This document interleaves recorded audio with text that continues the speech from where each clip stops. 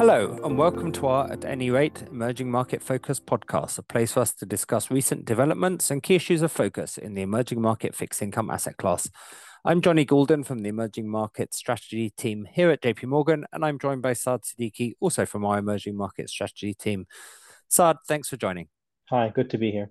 So, after last week's action-packed macro data policy developments, which got crammed into that week, this week has actually been relatively quiet.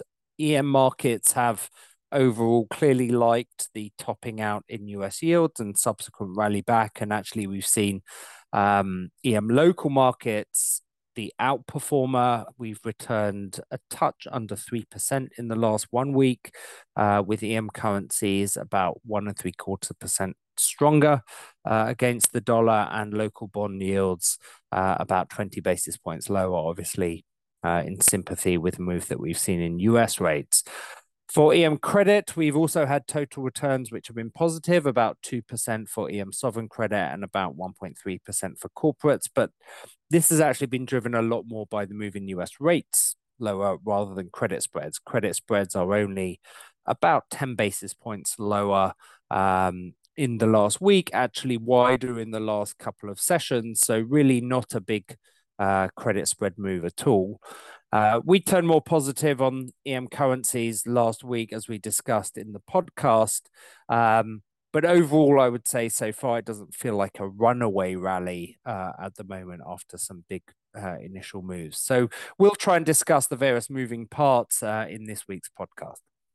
Johnny, last week we were speaking about how the Fed meeting and the Treasury funding announcements could prove to be a turning point or a circuit breaker for what has been or what was a relentless sell-off in treasuries since the summer.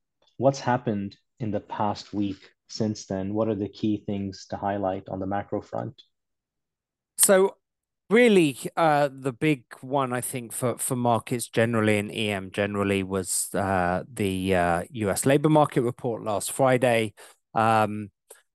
We were already partly through a rally on the back of the Fed and the Treasury's funding announcement, as you mentioned, but we had a set of data there, which was quite helpful for the EM assets. It sort of reinforced the narrative the Fed sort of have, which is that the data is softening but not breaking, less of an inflationary tilt in some of the wage data, and so less need of a sort of hawkish stance from the Fed, which is what we had already during the week. So we had a strong rally after that on Friday post those payroll numbers, which had continued what we'd seen earlier in the week. I would say there was also a bit of within EM, some nervousness on Friday ahead of a key speech in the Middle East, but that ended up not being as escalatory as some people had feared as well. So all told, the week sort of rounded out with continuing that risk on tone. Other than that, this week really it's a lot less of that and a bit more idiosyncratic there. And maybe that's a good way to turn back to you, Saad, and talk about EM itself. What would you highlight in the last week as some of the key developments that we in markets have been focused on? So on the local market side, I don't think there has been something which has been very major or dramatic, but there have been a few moving parts taking place at the country level. So we had a Polish central bank meeting.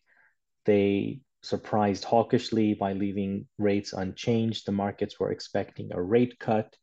And maybe we can start joining the dots now that we are seeing a trend of central banks that are less dovish or more hawkish than markets have been expecting.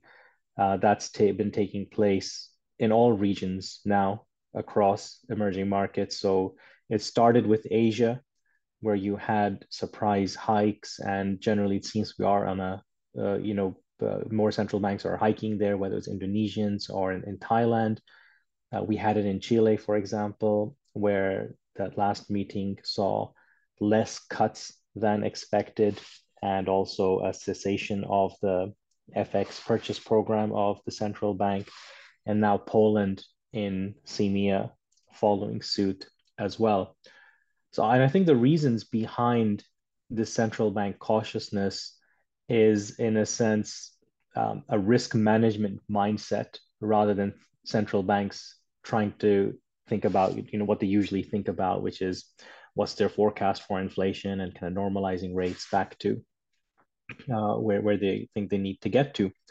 And I think that risk management mindset has really been deeply entrenched across the board because we've seen over the past couple of years how events and various shocks can end up becoming a lot larger than what central banks think. And after having done a lot of the hard work in getting inflation under control, I think for central banks, the priority is less about necessarily normalizing rates as fast as they can, but not having to go through the trauma of the kind of record rate hiking cycles that they had to go through over the past 1 to 2 years. So that's been, I think, an interesting development. I wouldn't extrapolate it too much though, because as some of these risks fade, I think central banks will be able to pivot back to a more dovish stance. But investors, I think, will find some reassurance in the manner with which central banks will proceed here, that they're not necessarily going to do something that will undermine the carry on the currencies in an imprudent way. The other important factor more externally is on the commodity prices front. And we have seen oil prices fall quite significantly. We're now, on Brent back to, the 80 level. We'd fallen a little bit below 80 as well this week. And I think what's happened here is that the risk premium that was kind of built into oil at the onset of the war in the Middle East has been rapidly eroded now because the markets have taken the view that global oil supplies don't seem at imminent risk as a result of this conflict. And then you had these kind of weaker PMIs, especially in Europe, that are, I think that demand side is therefore weighing on oil prices. So that should take away some of the acute inflationary concerns that might have been brewing for central bankers when oil was at $95 back in late September, and kind of supports the view that maybe this more kind of cautious stance by central banks isn't going to last. They're going to start cutting again once these risks subside in their minds. Thanks. So coming back to one of the themes that you talked about, which is almost this hawkish shift in central banks in EM, one of the reasons that we've sort of preferred FX as a relief rally trade here than local bonds is partly because of that. And yet FX had a bit of a muted move after this gap tighter that we saw, gap better that we saw last week. But with bond yields, they actually continuing to dribble a bit lower here in EM in a sort of more steady way. So why do you think that sort of we're seeing that performance in local bonds, even though central banks have been maybe a bit more hawkish? And what do you think's been going on in the last week? Sure. So I guess one of the risks when we have a weekly podcast is that there's a temptation to maybe overinterpret, um, asset price moves that could just be a little bit noisy rather than giving us a lot of signal or something to extrapolate. But I'm going to succumb to that temptation anyway and attempt to give a fundamental or some type of rationale to what's been happening over the past week. I think as far as rates are concerned, clearly treasuries have been rallying. So they're dragging down EM bond deals alongside them. Interestingly, the shorter ends of EM curves aren't necessarily repricing all that much. So to me, it does seem that this is still about that term premia or risk premia move, kind of more broadly.